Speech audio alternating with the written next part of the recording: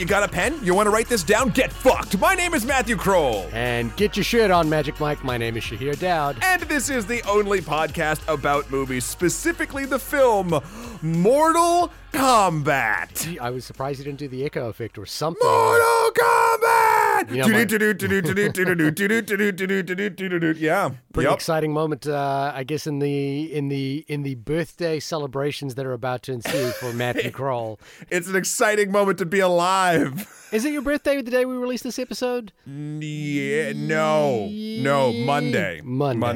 But importantly enough, as we were just discussing pre-show, when this drops at what we do normally 5:30 on Sundays, is that our time? Yeah, something like that. I will be probably on hour 7 of a charity stream over on Twitch. If you go to twitch.tv/extra credits, if you listen to this right when it comes out or anytime Sunday, please come over there. We're doing a charity. I like donating my birthday time to causes I believe in. This time we are doing a wonderful charity called Rise Against the Disorder, which is dedicated to providing free mental health care for everyone that they can. They're also great if you're ever looking for a therapist. If you just go to yourrad.org, they are a phenomenal resource and really great folks. And I'm so psyched to be raising money for them through playing Dark Souls Remastered with crowd control, meaning you could donate a few bucks here or there to either help or hurt my run directly. You want to give me some souls? You want to make me invisible? You want to make the game harder? You could throw a couple bucks toward this charity and make my life happier or more of a living hell, depending on if you like me or not.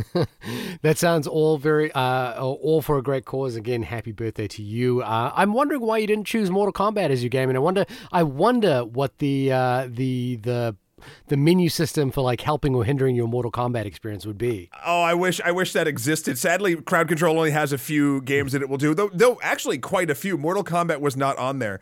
But Shahir, it's your birthday coming up as well. Yeah, the following week. I'm going to celebrate by watching The Mitchells versus the Machines, which I think is the new Phil Lord, Chris Miller joint, which is going to be dropping on Netflix. And I think that's probably the movie we might do the following week as well. So that's my birthday treat to myself. We got 2 birthday treats. Yeah. 2 birthday air quotes treats. We'll get into it a little bit. We have an email first. Well, we do have an email, yes. And I apologize in advance. I am trying to save my voice a little bit. It has been a hectic few days of many long phone calls, and it's finally caught up with me. But I will try to get through this, and I may not be able to shout Mortal Kombat as loudly as I liked that Muppets version. Yeah, the you Mortal just did, Kombat. That's like Ernie.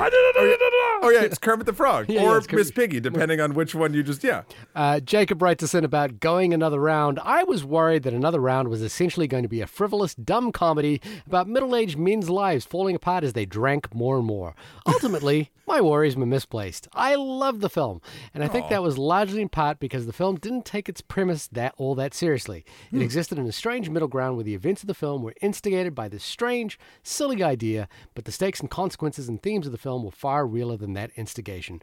This was refreshing to me. It felt like a drama instigated by a comedy and then untethered from those trappings while still maintaining levity and hope. I can see the film being much murkier to read about from an alcohol commentary perspective, and I do think it doesn't completely fail in regards to saying something about it, but any possible failings there didn't distract from my enjoyment of being inspired to look at my own life and keep fighting. Oh, and I almost forgot my new ambient background blood alcohol level is 0.09. I guess is that a wine? Is that like a beer? I don't know what that is. Yeah, we didn't do our research enough on that one. 5 shots of tequila? I don't know. Drink responsibly, everybody. If it is your birthday, share a beverage, but if you feel the need to, but please drink responsibly. And don't operate heavy machineries or play Dark Souls. Whatever it is you float your boat. Whatever your poison is. Weirdly enough, I too will be bone sober on that stream, so this will be interesting. Yeah, bone sober. That does sound like a Mortal Kombat fatality. Bone sober. Flawless victory? Yeah. Thank you, Jacob, for writing in. Yeah. This was a tricky one because I got up at 7 o'clock this morning, dropped off my son to school, and then came home, quickly turned on the television, put my pajamas back on. Yeah. The only time I could watch this movie was this morning, and it did drop this morning, so this is one of our most contemporaneous episodes, I guess. Yes. And I cuddled up into the couch, put on a warm blankie, sipped a little hot tea, and turned on Mortal Kombat. A little bit of ultra violence for the early morning hours. Shahir wins. Or did he? I don't know. So first and foremost, your description sounds like the ultimate way to watch this movie. Really? I might I might even categorize this as a new term that you helped coin in my mind. A pajama movie. A pajama jammy jam? A pajama jammy jam, if you will. So before we even get into the film, I watched it 2 hours ago. So we're all super, super fresh. Right. Side note, apologies listeners and apologies to two individual guests. Because Shahir and I's schedules were so messed up this week and I had my charity stream and Shahir's been working super hard. Like it's been a little bit nuts. We had only one specific time we could watch and or record this podcast this week. Originally, we had two people that were psyched to be on this podcast that I couldn't get to because of last minute things and stuff like that. We did? I'm hearing about this for the first Matt time. Bronsdorf. Oh, okay. Wanted to be on because I was texting back and forth. Yeah. And Jarrah. I texted them both. I saw if they can make a last minute thing, but they couldn't. Actually, Matt is watching it right now, and Jarrah watched it earlier and said he dug it, but he was doing his podcast. So it just didn't work out. So apologies about that, but we wanted to get this sort of out in, as what's the word you used? The most temporaneous? Contemporaneously? Wow, you're so smart. I'm not sure if I'm just making up that word, by the way. Well, I do that a sounded, lot. I make up a lot of words. But here's the thing. You made it up. I believed it was a word. Therefore, you're smarter than me. Which, again, I don't know how much that gets you. Okay. But I just checked and Googled it, and yes, contemporaneous is a word. Nice. Shahir. Confidence in my own abilities there. Before we get to this film, what is your history with Mortal Kombat? I mean, I have fought in at least 3 tournaments and had both my arms ripped off and regrown them, in the last 10 to 15 years. Liu Kang has defeated me at least twice, and I have been sent to the outer world at least 3 times. That's about it. Okay, Yeah. so do you fight for Outworld if you're fighting Liu Kang? Are you part of the NetherRealm factions? Look, I'll be honest with you. I played Mortal Kombat when it came out, obviously. Right, I of was a course. kid when it was in the arcade, and it was the hot ticket alongside Street Fighter. I enjoyed Street Fighter more because Street Fighter felt like it took a little bit more skill, but Mortal Kombat certainly felt like it was more fun because you would unlock these fatalities. And of course, that was the big deal about Mortal Kombat in the arcade, was like learning the fatalities. I don't even know how we would learn about how to do the fatalities since the internet didn't exist, and I had to walk 50 miles to get to the nearest arcade, and also we traveled by dinosaur at the time.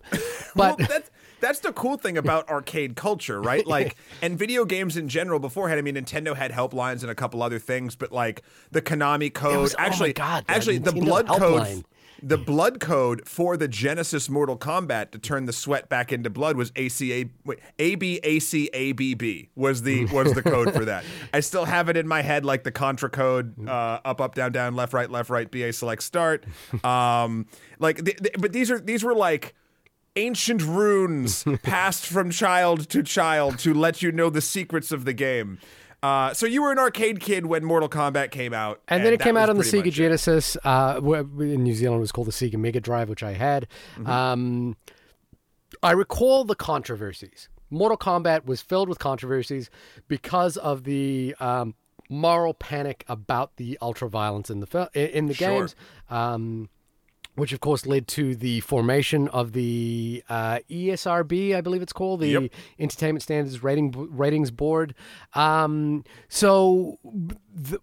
of that, of course, at that age, just made it all the more appealing to get the game and learn every fatality that there was. I don't love the game.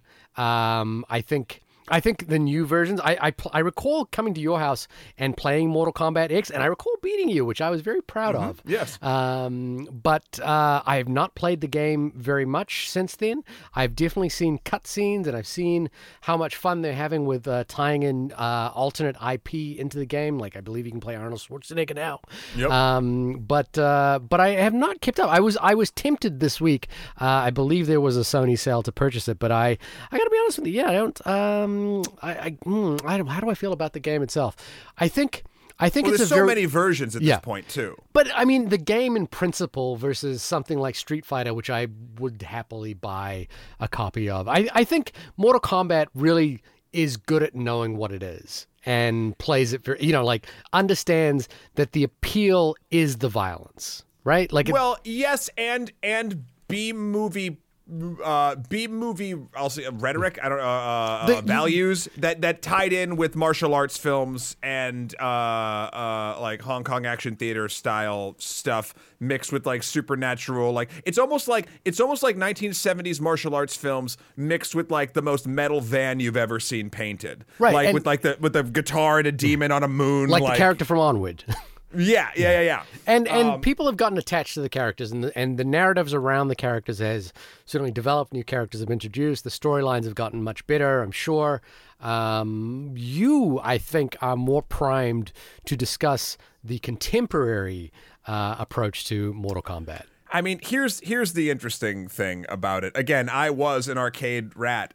Mortal Kombat 2 was how I learned the term pool shark. Okay. I forget if I've told this story on here, but I used to go to the arcade, and once I learned what a pool shark was from my father, I was like, I can do this with Mortal Kombat 2. Right. Would you lure them in by like playing badly? Yes. Oh man. Yes, I would. And you put your quarter on the side and you lure people in, and then you start betting money, and then you have enough like $5-10 for the rest of the week to buy candy at the general store. Listen, I'm not saying I did not live a lower to middle class privileged life, but that was like my barroom brawl was Mortal Kombat 2 specifically. And then as the original film came out, that was the Mortal Kombat, the 1995 version, which I still stand as, I think, probably the best quotes video game movie of all time. When that dropped, that was the first movie that I had seen more than twice in the theaters. I saw that movie 4 times in the theaters when I was 15. Okay. I don't even know. And the games, my history with the games, I kept playing through 3, 4, and then I sort of dropped off when they started getting to like past Mortal Kombat 4 Gold, I think, on the N64, and then they got real weird, and then they kind of swung back. The developer changed, right? So it's still always NetherRealm, and Ed Boon still runs it. I think John Tobias is out, although there was an Easter egg in this that's like, oh, you've been great since you beat John Tobias, or Ed Tobias. I like combined they're always hiding themselves. In fact, I believe Ed Boon played Scorpion in Mortal Kombat Annihilation, that entire piece of trash. But regardless. Wow. Yeah. He also is the one I believe, or Tobias, I don't remember. One of them is the guy who yells "Get over here" and "Frosty, Toasty," ridiculous, dumb video game things. Right. But then with Mortal Kombat X, I think NetherRealm got to a very good sweet spot, and I think they learned it through doing the Injustice games, which was the DC fighting games, and they did a DC versus Mortal Kombat, which I think they learned a lot of hard lessons on because that wasn't great. Yeah. But the story... So I grew up with these characters, and I know it's all B-movie schlock, but like I can tell you the history of most of the main characters throughout this IP. Right. And what X did was very clever in the sense where it starts messing with sort of resetting the balance and sort of alternate timelines, etc., whatever. And then Mortal Kombat 11 goes full blown and starts merging timelines, so you get like young Johnny Cage and old Johnny Cage. Like X introduced like characters' kids that are now fighting, right? And which a lot of them are very good. Cassie Cage, Jackie Briggs. They're How old really, are these kids? Just so we're aware. They're like 18 or 19. Okay, I was like, they're like not 5-year-olds. They're in the consenting adults. I mean, there was that babality. Oh, with the babality when you turn them into babies. Yeah, exactly. So I was like worried if the babies started playing now. Man, oh boy. But then but I will say this, with Mortal Kombat 11 specifically, but 10 started this. You're right. It knows what lane it's in. Yeah. And what I like and respect about the Mortal Kombat property and franchise is, yes, it knows its lane, but it's not content to stay in its lane. It will build a double and triple decker highway around its lane to try to get to the destination in new and interesting ways, even though it knows you're going to Violence Town. Like, it's the last 4 to 5 years, they have not been content resting on their laurels, and they have been doing new and interesting stuff. One of which is one of the best story modes in X and 11 that I think I've seen in any fighting game. It takes you through, and this is why actually, Sheer, I would suggest even for you buying Mortal Kombat 11 if it's on sale, because the story mode in that game, and this is a spoiler alert for some of my thoughts on this film, infinitely better than this movie's plot. Because it's fun, like it's just having a good time, and like weird stuff happens, but like the cutscenes are hyper well done, and it runs you through the gambit of playing all the different characters, because you play like 3 missions as Johnny Cage, and the story moves, and now you're Scorpion, and the story moves, and now you're Kano. Like, okay, it's really well done. Okay, and so I've been getting back into Mortal Kombat over the last few years. And we've even done panels about the original movie and video game movies in general in the past. And so when I heard that they were redoing it, I was like, makes sense. It's been a while. And they've got a massive new franchise now with the X games, right? Yeah. With that, yeah. So okay, cool. And then the first trailer came out. The first images came out, and I was like, this looks good. Then the trailer came out. I'm like, this looks bad. Okay. And then I kind of fell, I think, to the hype train for it. I never thought it would be like amazing, but again, I knew it wouldn't still be a jujitsu. Like That's your standard bearer right now. Is like, if I can beat that, I'm good. Well, I mean, if I can beat that, I still deserve to breathe.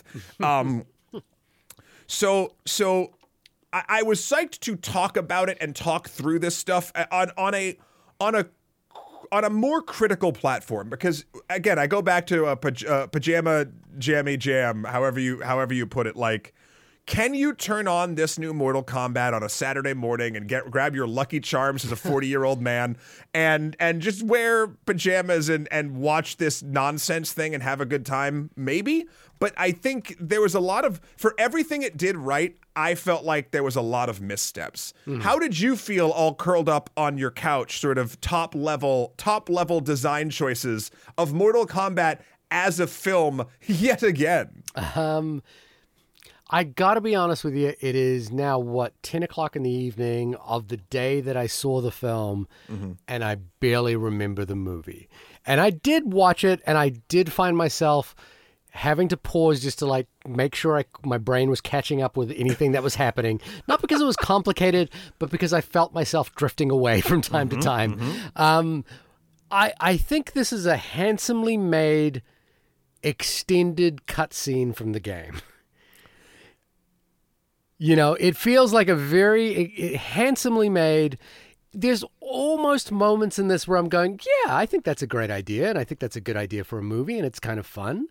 But nothing to me elevated beyond feeling like a cutscene from the game. In terms of like,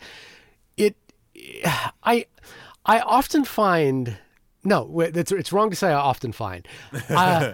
I felt like this film was often backing into the IP as opposed to the other way around, which was that the story was constantly having to maneuver around the fact that there is a pre-existing IP, and the pleasures that are derived from making this movie in some part are demonstrating that they know and understand the IP, and say to the audience, hey, here's this character. You might have seen it as you've played the game.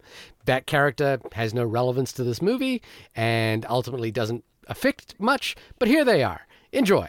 And yes, who will forget their favorite Mortal Kombat character, Raiko? No, you won't. It's funny because Natara and Raiko, and I think I'm even saying Raiko wrong, are like Z-list characters from like Mortal Kombat Deception, like in the dark ages of like what I guess would be Mortal Kombat like 7 or 8. Right. And you know they're here because they're hoping maybe this becomes a franchise to keep moving forward. I don't know if it will, especially with the money they spent. But like, so they can't bring out like Baraka and have Baraka die because like that's too popular of a character. Or Goro dies in this though. I was impressed. Goro, who looks a lot like the Hulk these days. Yeah, his characterization. Yeah. I was like, man, did they borrow from like a combination of Ang Lee's Hulk and the Marvel and Mark Ruffalo's Hulk? No. But look, I I think it's a very handsomely made film, and I think it understands the pleasures of what Mortal Kombat is supposed to be. And whether those pleasures can elevate beyond what it actually is, I don't know if there is a world where Mortal Kombat is a great movie. There is. It was 1995. We're a mixed bag on that one. You know what I haven't watched is the TV show or the YouTube show that they did. Oh, Legacy. Was that any good? Was that? That is also a mixed bag. The Yeah. first one, Jerry Ryan plays Sonya Blade, and it's her, Jackson Kano, in a two-parter when they're storming like the cybernetic ninja facility or whatever when Sector and Cyrax are being created. Not in this film, don't worry about it. Right. And that was really, really good. And then everyone's like, whoa, okay. And then they kept going, and they did a Johnny Cage one that was fine, and they did a different one that was okay. And then they start because their whole thing was like, we're turning this into something that's grounded. It's not like super magic. This is all whatever. And then they just went super magic. Like they just went to Outworld for Katana and Melina, and like they just made Scorpion. It broke its own rules, kind of, and then it got bad. I have the Blu-rays if you ever want them. I don't know if there's. Look, there's always potential to elevate this beyond. I think Simon McQuaid, who directed this, also directed probably one of the most famous PlayStation commercials of all time. Is that the one with the bar? Yeah, the bar and all the characters pop out. Oh, it's so good. Yeah. It's a great commercial, and I think he, again, understands what this movie is. Like to me, the sort of interesting storyline is the Bloodline storyline from Scorpion, and like this idea that he is coming back to reap vengeance upon Sub-Zero for having killed his family, and seeing the whole cycle being repeated again with his descendant. I don't think the film cares enough to go anywhere with that, and I certainly, as a person who's not well versed in that narrative, didn't feel like it meant a hell of a lot. But I was like, as I was watching, I was like, oh, I think that would be a pretty interesting movie. Right. But I don't know if that's what the pleasure of this is. The pleasure of this is, hey, look at this character. Look at them come to life. Hey, here's some fights. Yeah. You know what I mean? I think So I had higher hopes during this movie, during the first 7 to 10 minutes, which they posted early, I think, because they knew it was kind of the best 7 to 10 minutes of the. I didn't watch it before early, but I think the Scorpion Sub-Zero fight back in feudal Japan. Yeah. Excuse me. Was done very, very well. Oh, I also loved how. Actually, Movie Bob called this out in his review, and it was one of the first things I was like, oh, this might be something special. When Sub-Zero comes, he speaks Chinese, and they let you know when it's Chinese, and they let you know when it's Japanese. When Hanzo is speaking Japanese, and they're talking around each other, and it's not just, oh, the bad guy's speaking the foreign language. Yeah. Like, I really appreciated that. I thought that whole sequence and everything was great. It's funny. I found as the references got more and more blatant, I liked them less and less, but I loved that the tool his wife was using to dig was the fucking spear. I was like, yes. But can I ask a question? Mm-hmm. Because I watched this, the whole movie, and I was like, I don't understand what Sub-Zero's beef is with Scorpion. And I know that there's an answer that's not in this movie, but my point is, why isn't it in this movie? That's my, and that it brings me to my entire main problem with this movie. I think the character moments and the acting that they do with the characters specifically in a vacuum in that little moment, everything from literally every line out of Kano's mouth, I think that actor, what's his name? Josh Lawson was having the time of his life. Kano, I never thought I'd say this, was easily the best part of this movie, I think. Surprisingly walks away with the movie just because you know why? Because he's got the best lines. And he's having fun, and I don't know. But the other thing is, so all of these things in a vacuum, I think, do actually function. Mm-hmm. The problem is they're so worried about getting the fatalities in, making the references, showing a specific move, that they're not really leaning into kind of what makes Mortal Kombat special, and that is, it's like, again, it's a B-movie plot. It's a martial arts contest that determines the fate of the world. That's dumb. Isn't it also, I mean, it's pretty much is it Game of Death or, Game of Death. It's pretty much the pyramid in Game of Death, right? You're just fighting bosses. Yeah. And I just think they lost some of the through line, because like it's such a simple premise. I could see how a filmmaker would be like, "Nah, we shouldn't do that. Let's do something else." So the plot in this is Shang Tsung is now breaking the rules and trying to kill off the fighters before the tournament. Mm-hmm. But we don't really get a sense of what the tournament. And that's my point. This movie relies on, again, I hate it because Movie Bob made almost all the exact points that I wanted to make, but he was faster. But they were basically saying, and I agree with this, this movie is like showing you all this shit, and like you know that there's lore, but because it doesn't tell you about the lore, you don't know it, and you feel like it's not complete. Like, and it could be interesting if the movie told those stories, but it is not interested in telling those stories. Like, it feels like this is the second, like the way they give us information would feel like this is the second movie in a series, and it's not. Like, this might be a really good example of, the thing that we've done panels on, which is like, why do video games not translate well into movies? And in this case, it's not because the mechanics are ignored. I think they capture the mechanics pretty well in this movie. Although, admittedly, you're not playing them.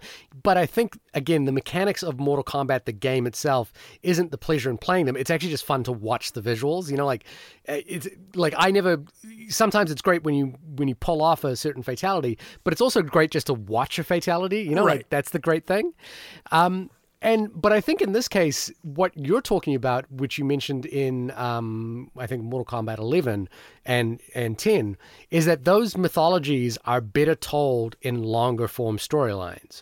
And this film doesn't, like if it tried to recreate it, you could argue that it's up against a tough task, which is that those stories are well told in an audio visual format in the other games, even like in the story modes in those other games. So it's a really tough challenge, which is why I kind of come back to this thing, which is like, I feel like this is a very well executed cutscene from the games. But also they just kind of ignored certain parts and characters more than others, which I guess is fine with there's so many, but like, I still can't tell you what Raiden or Shang Tsung are like doing. Or fighting about, or...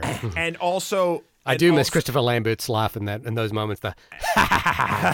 Sorry. No, you know who I miss?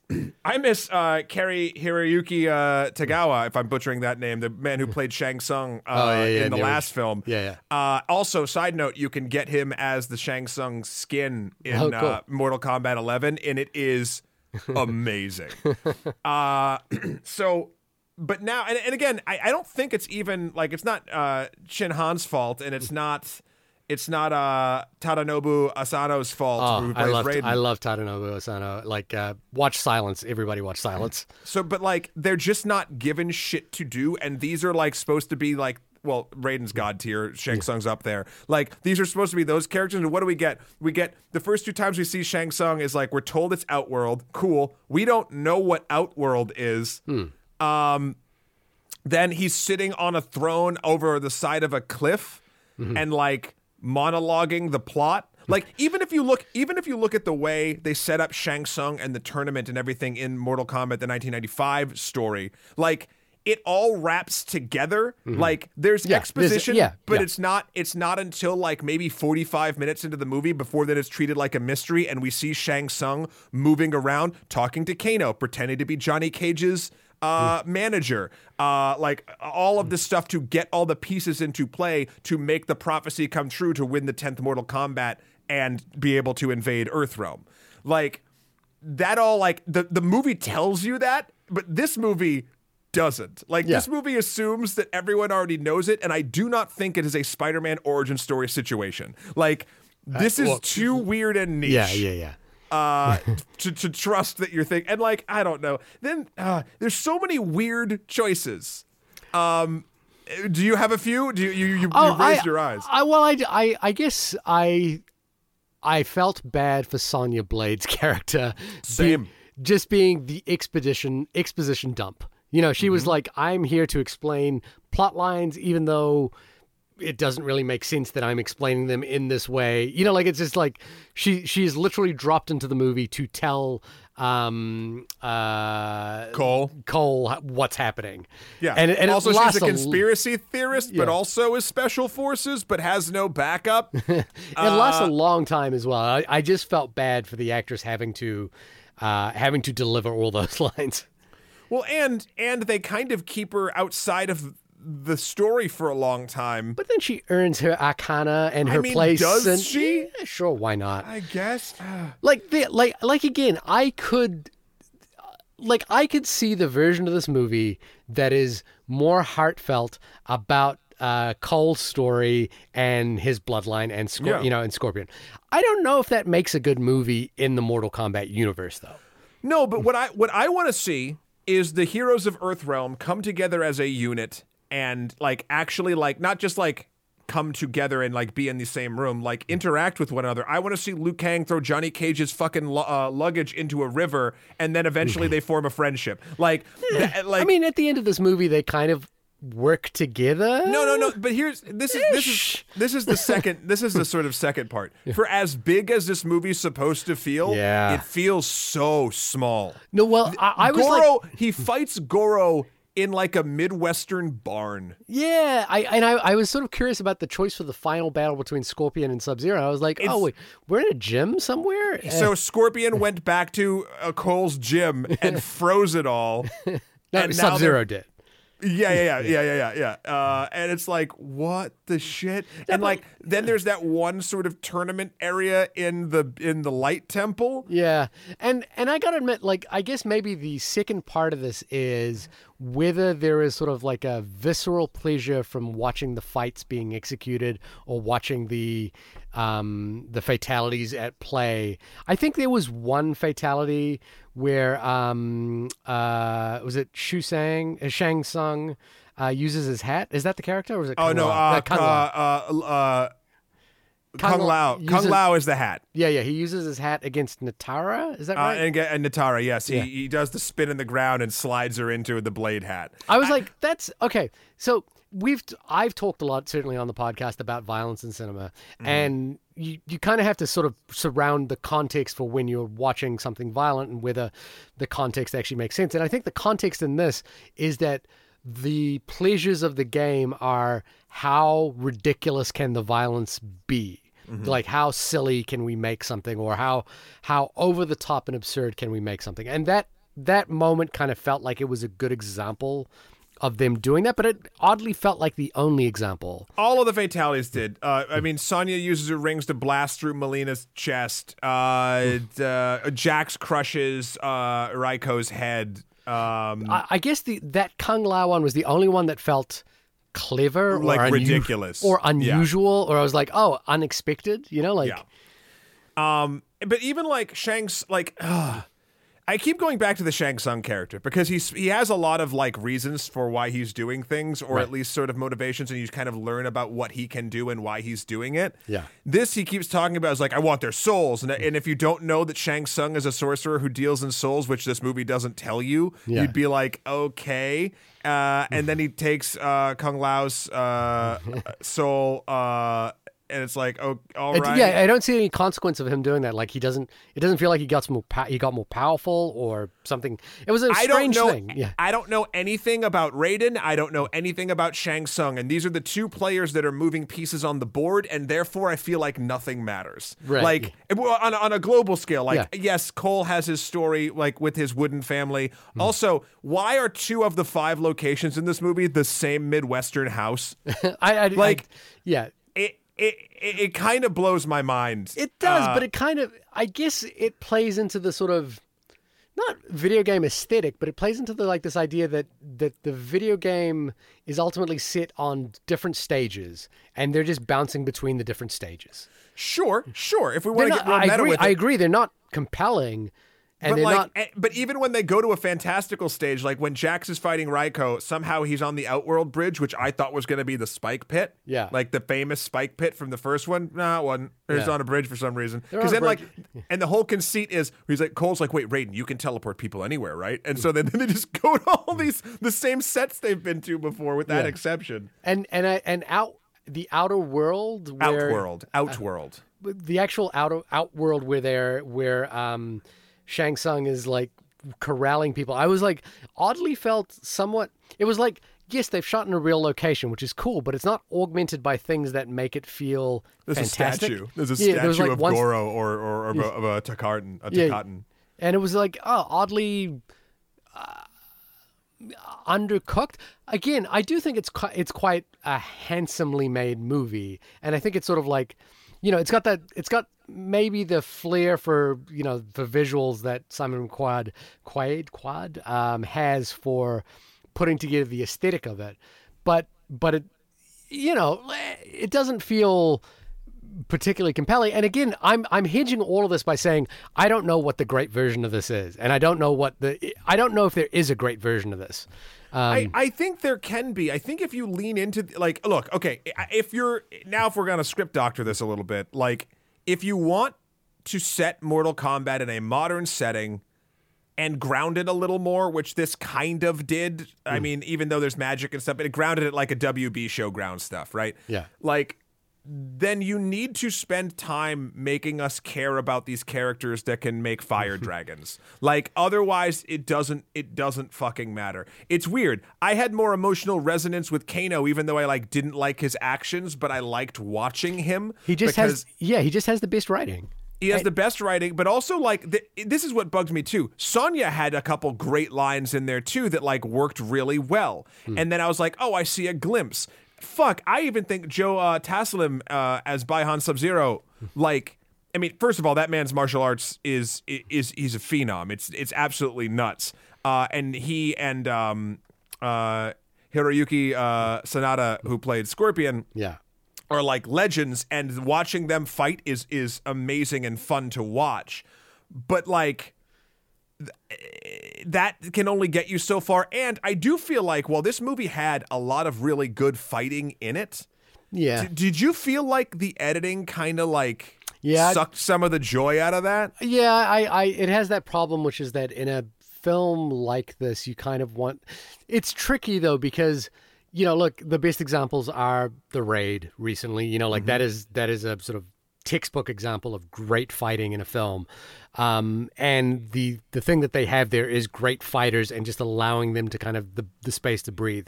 In this, I think there are okay fighters in this, but they're Baihan is literally, I'm sorry, not Baihan.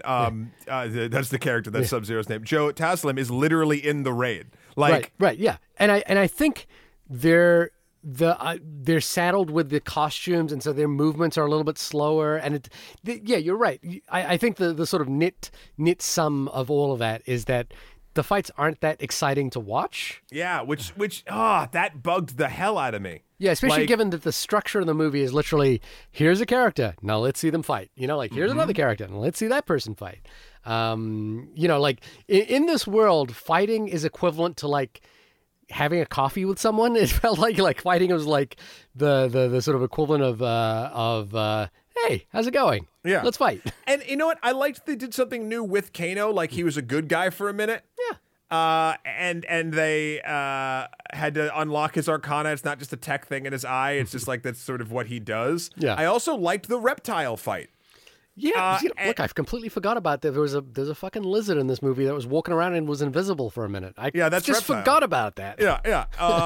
And it's funny because there's a moment where you see in the trailer Kano rips someone's heart out and you don't know who it is. It's a fatality of his. And he does that to Reptile and he goes, Kano wins. And I was like, fuck this movie. But in the moment, I was like, yeah, no, this functions.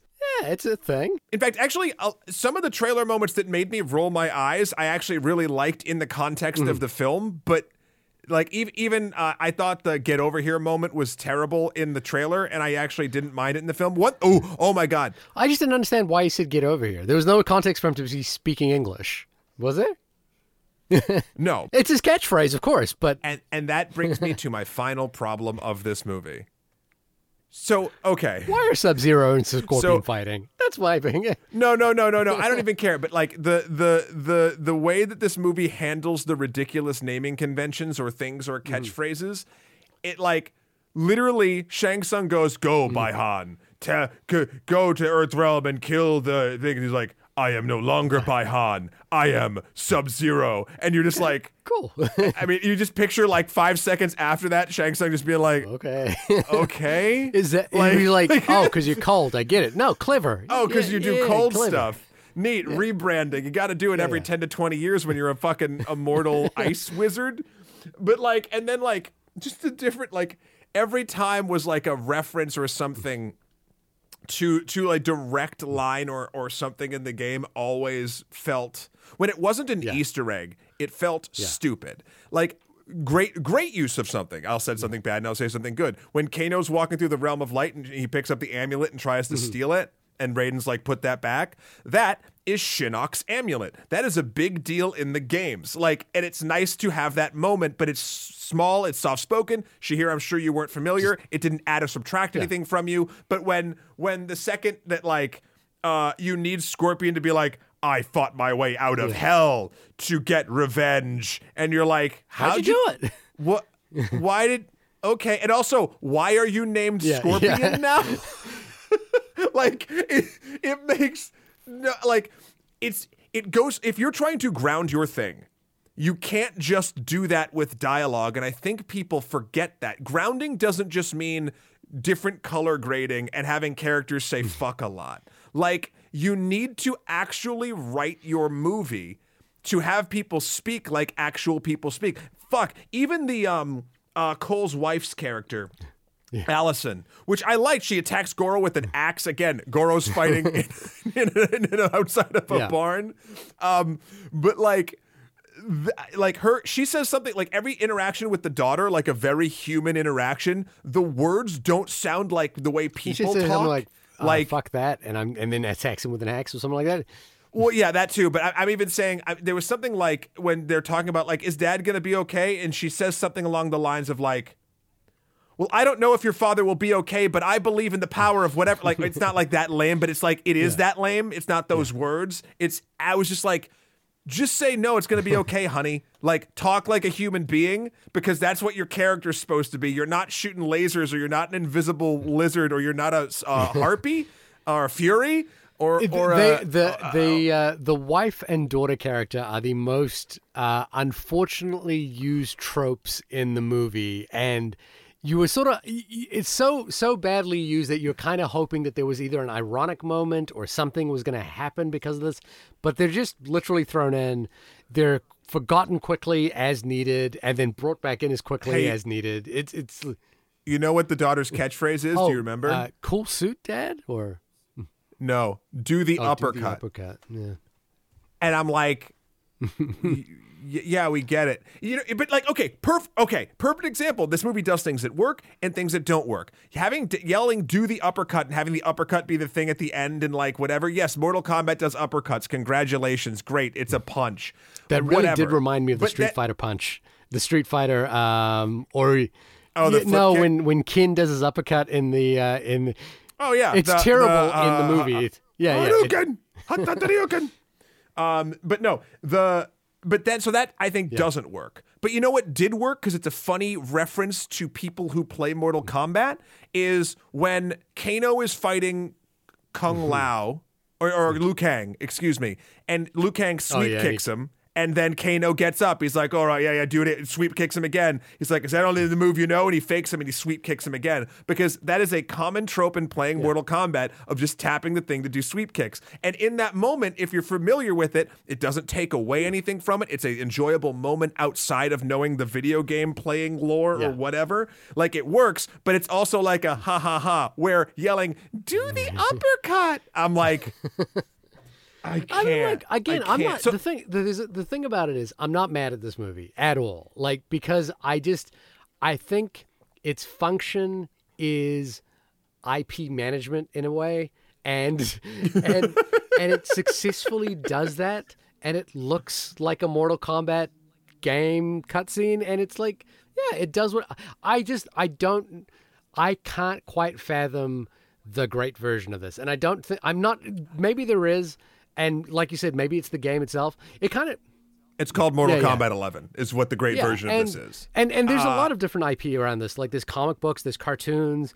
Like this doesn't have to be the sort of bellwether for whether the success of Mortal Kombat is a storyline. It kind of like oddly, it makes me think about how great Christopher Nolan was at transferring Batman's IP into a narrative. Because I think what this film does is it's constantly just introducing the IP and not doing much else. Whereas I was like, oh yeah, man, when Christopher Nolan really, I don't love Batman Begins, but I was like, he actually was like doing a story and tying the IP together in a sort of clever way. And I think, Marvel does this really well as well, obviously. Yeah, I think, I also think choosing to wrap this around Cole. Is he a character in the game? Interesting. Here's the thing. I know a lot about Mortal Kombat. I don't fucking know. I feel like he might be an addition like that happened. I'm sure he will be from now on. I'm sure it'll be like a thing. Maybe. I think it might be a brand new character. There were some other characters they sort of introduced, but like the rumor was that it was actually going to turn out to be Johnny Cage. Like Cole goes to Hollywood and changes his name to Johnny Cage. But in the end, he goes to fight Johnny Cage. To find Johnny Cage, because they're now hunting for new warriors, which apparently there always were, even though they said they were the last one. Like, I don't fucking know. I can't decide if I think the dragon marks transferring when you kill somebody is dumb in the Mortal Kombat world or a really good mechanic. Does that happen in the game? It's okay. No, that's nothing. That's a brand new thing. And I liked it when because again, I felt bad for Sonya Blade feeling not only like being the exposition dump, but being excluded from the Mortal Kombat. She was like, well, she can't fight because she's in jeopardy. So I was like, she was just always like sidelined. So I kind of liked it that she got her, And I guess Kano like stole it from a kill she was getting or something, and that's why he got it anyway. It's not great stuff, but I was kind of like, okay, that's the thing, Yeah, like in this world that Mortal Kombat has set up, it's a fine mechanic. But then, like, it feels like Cole's character was rewritten like a few times. Like, I know it's supposed to be the audience surrogate into this fantastic world, but the problem is they never actually use it to explain the fantastic world. They just sort of like push people through. Also, both shame and props for making Cabal look like he's just in like a rubberized suit. Who's Cabal again? The one with the hook swords, and he talked like a fucking 1940s gangster. And he had a gas mask, and he talks to Kano through the thing. I was expecting that to turn out to be like some sort of famous casting or some like stunt casting for the voice of that. But no, it's just a guy by the name of Daniel Nelson. Yeah, why not? Here's the thing. He's a New Zealander, by the way. They made that costume nice. They made that costume look straight out of Power Rangers, but like the effects work on Cabal, he did all Cabal's moves. He ran real fast. He made people spin. He was using hook swords, and then he gets friolated by Kung Lao's Dragonfire. So, or Liu Kang's Dragonfire. Excuse me. Look, I wanted so badly to come on this show and be like, yes. Watch Mortal Kombat. Yeah. Like, this is, whatever. And now I will come on this show and say, yes. Blame Mortal Kombat. Blame Mortal Kombat's 11 story mode. Because, like, I'll tell you straight up, Shahir, not going to lie. It's emotionally resonant for me. Like, there were moments where I found myself in the Mortal Kombat 11 story, like, getting a little misty because something happens to a character and it feels real. And this... did not even come close to that. I mean, I guess it would have if they had set up Sub-Zero and Scorpion's rivalry. Yeah, I mean, I know that they're rivals. I just don't know why.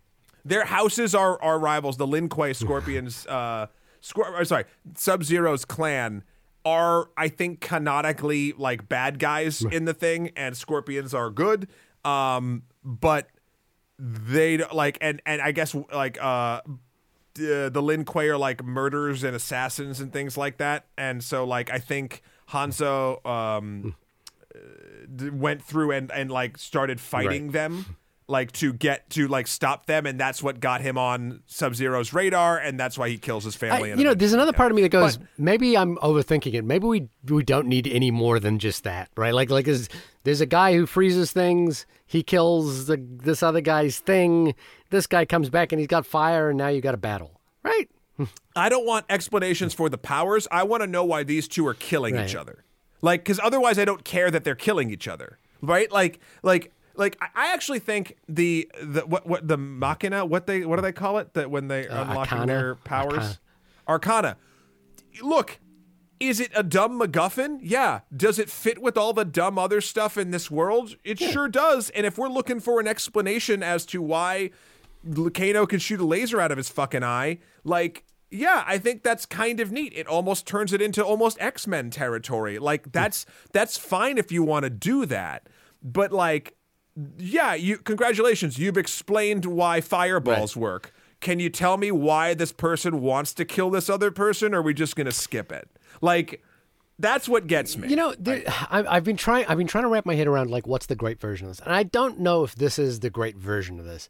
But the thread that I would pull if I was involved in this, and this is no way saying that this is a good idea, but just the thread that I think would be an interesting one to pull. Well, you'd be interested, the idea that Scorpion, when his wife and child were killed, and they were frozen, that he feels a sense of guilt that he didn't try to save them, or he didn't try to punch do what his descendant does. Right. And I would have thought that punch the ice was punch the ice. By the way, watch the movie Rust and Bone, which features a similar storyline.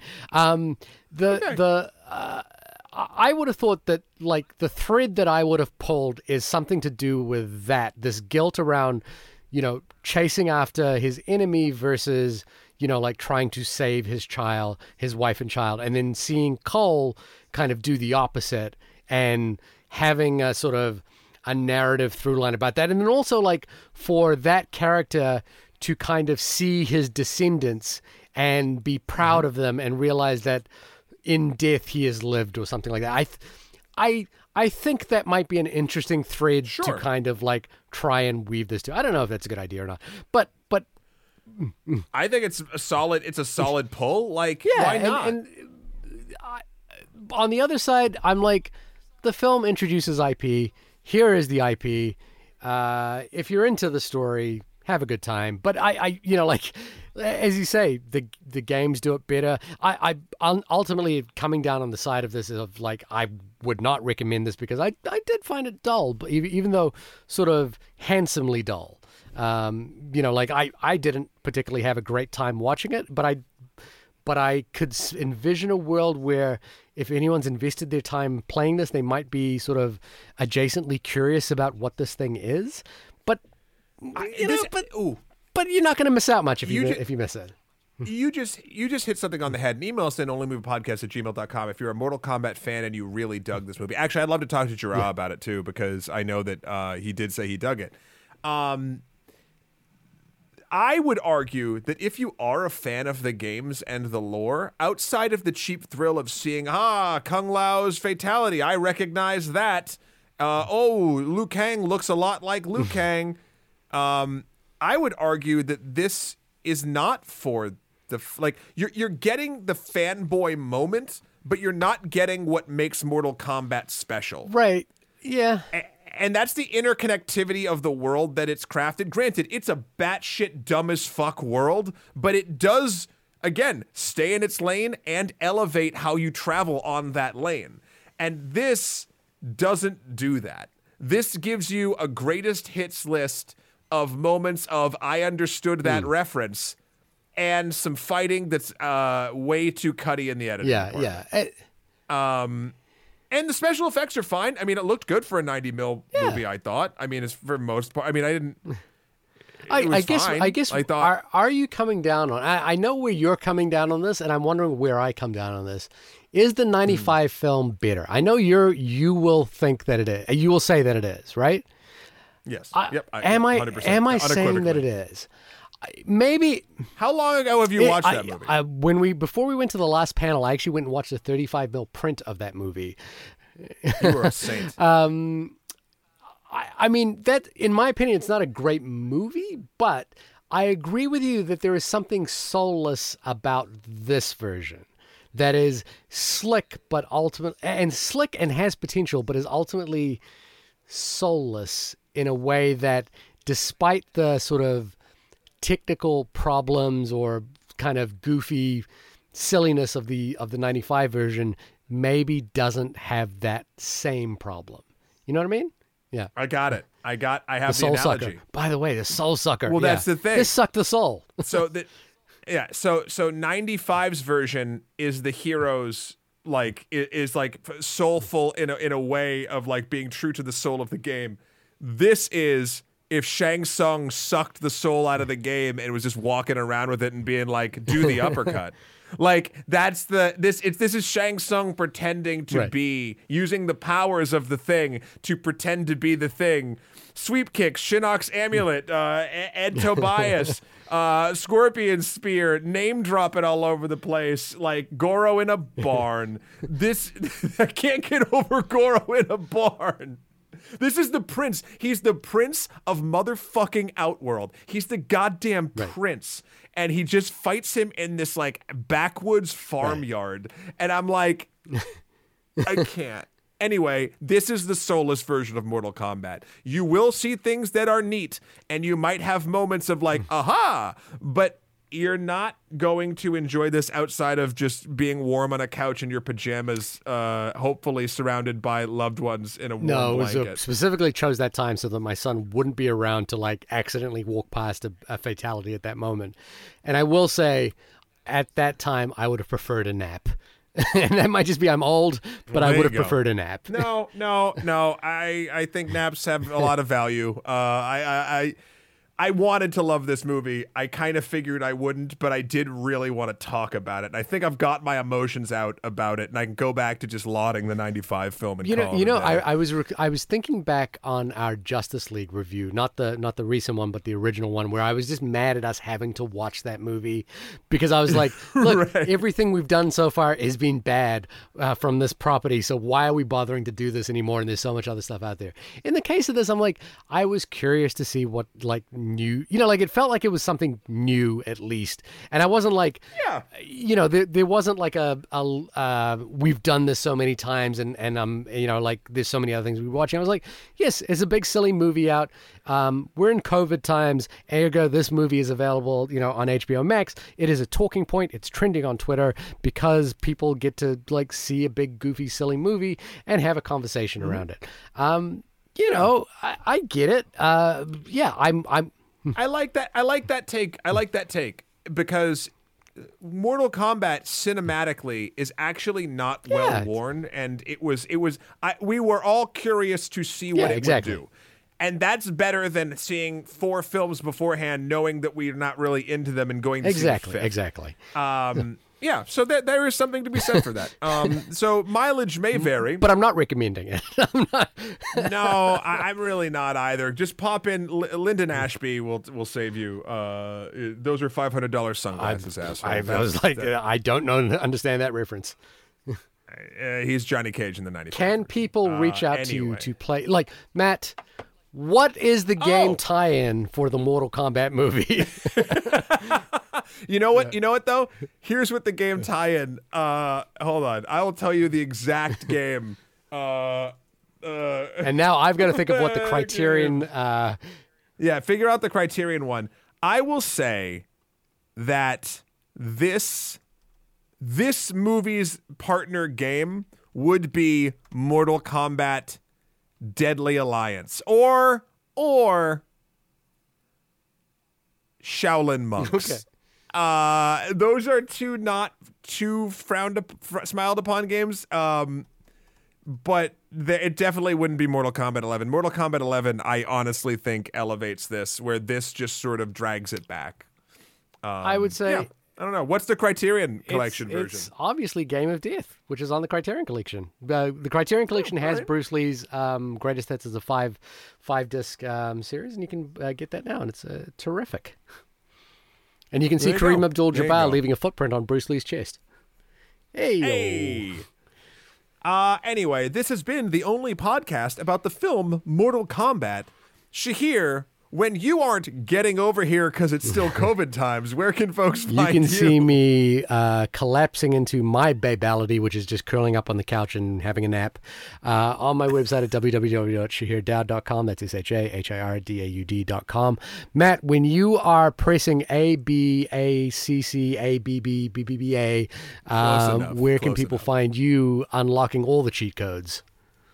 You can find me constantly giving mercies and friendships, because that's the kind of giving player too I am, over at my website, mattagewkrl.com, for my life and works. Also, Skeletor, the number 4, PREZ on Instagram, or Emperor MSK on Twitter. Next week, we're going to do your birthday movie? I think it's got to be Mitchell's versus the Machines. Let's do it. Let's do it. Also, the Oscars is tonight. If you're listening on the day this comes out. About that? Are we? I don't know. Maybe.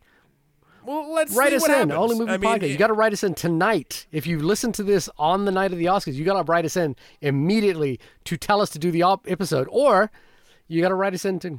Just go to, or just go to the charity stream that I'm on literally right now. Again, if you're listening to this on Sunday night, twitch.tv/extra credits. I'm raising money for Rise Above the Disorder. I will be there. I will still be playing Dark Souls. I will only beat it with your help. Or not. We have other events going on. Try and distract from you, right? Or they could mess with me. But there's also other events that are going on during the day if we reach certain fundraising goals. We're playing Among Us with some special guests. I know Tirzu's stopping by. Carolina Ravassa is going to be there. Nate from Dwarven Forge, a couple others, and then later on, me and Shahir, you might even be interested in this. Will and I, if we make a certain goal, we're going to be watching a film via the share play over Amazon Prime and Twitch. We're going to be watching Moulin Rouge, the Baz Luhrmann joint, a movie that I tire of very quickly, despite admiring. Anyway. Yeah, and then we're going to be doing a game of Jackbox if we get to a certain point. And then DJ Duck Hunt Demon might be closing out the night with a great set. Don't worry about it. Everything's fine. So we got a lot going on over there. Please come over, check it out. You can let me know there. I'll be there looking to talk about something that isn't Dark Souls on hour 9. So please stop by. Let us know if we should do a Oscar film. I guess that's all I have to say. That's my flawless victory. That's my my fatality on the franchise. I'm all about the babalities on this because you're a babe, buddy. Oh, thanks. Your compliments remind me of the babe. I guess. Well, friendships are really fun. You can just be friends and bake people cakes instead of ripping their faces off. Anyway, we'll talk at you next week, and until then, guard your hearts. Hey, Matt. Because Kano might come at you. Happy birthday, buddy. Oh, thank you. Bye. Bye.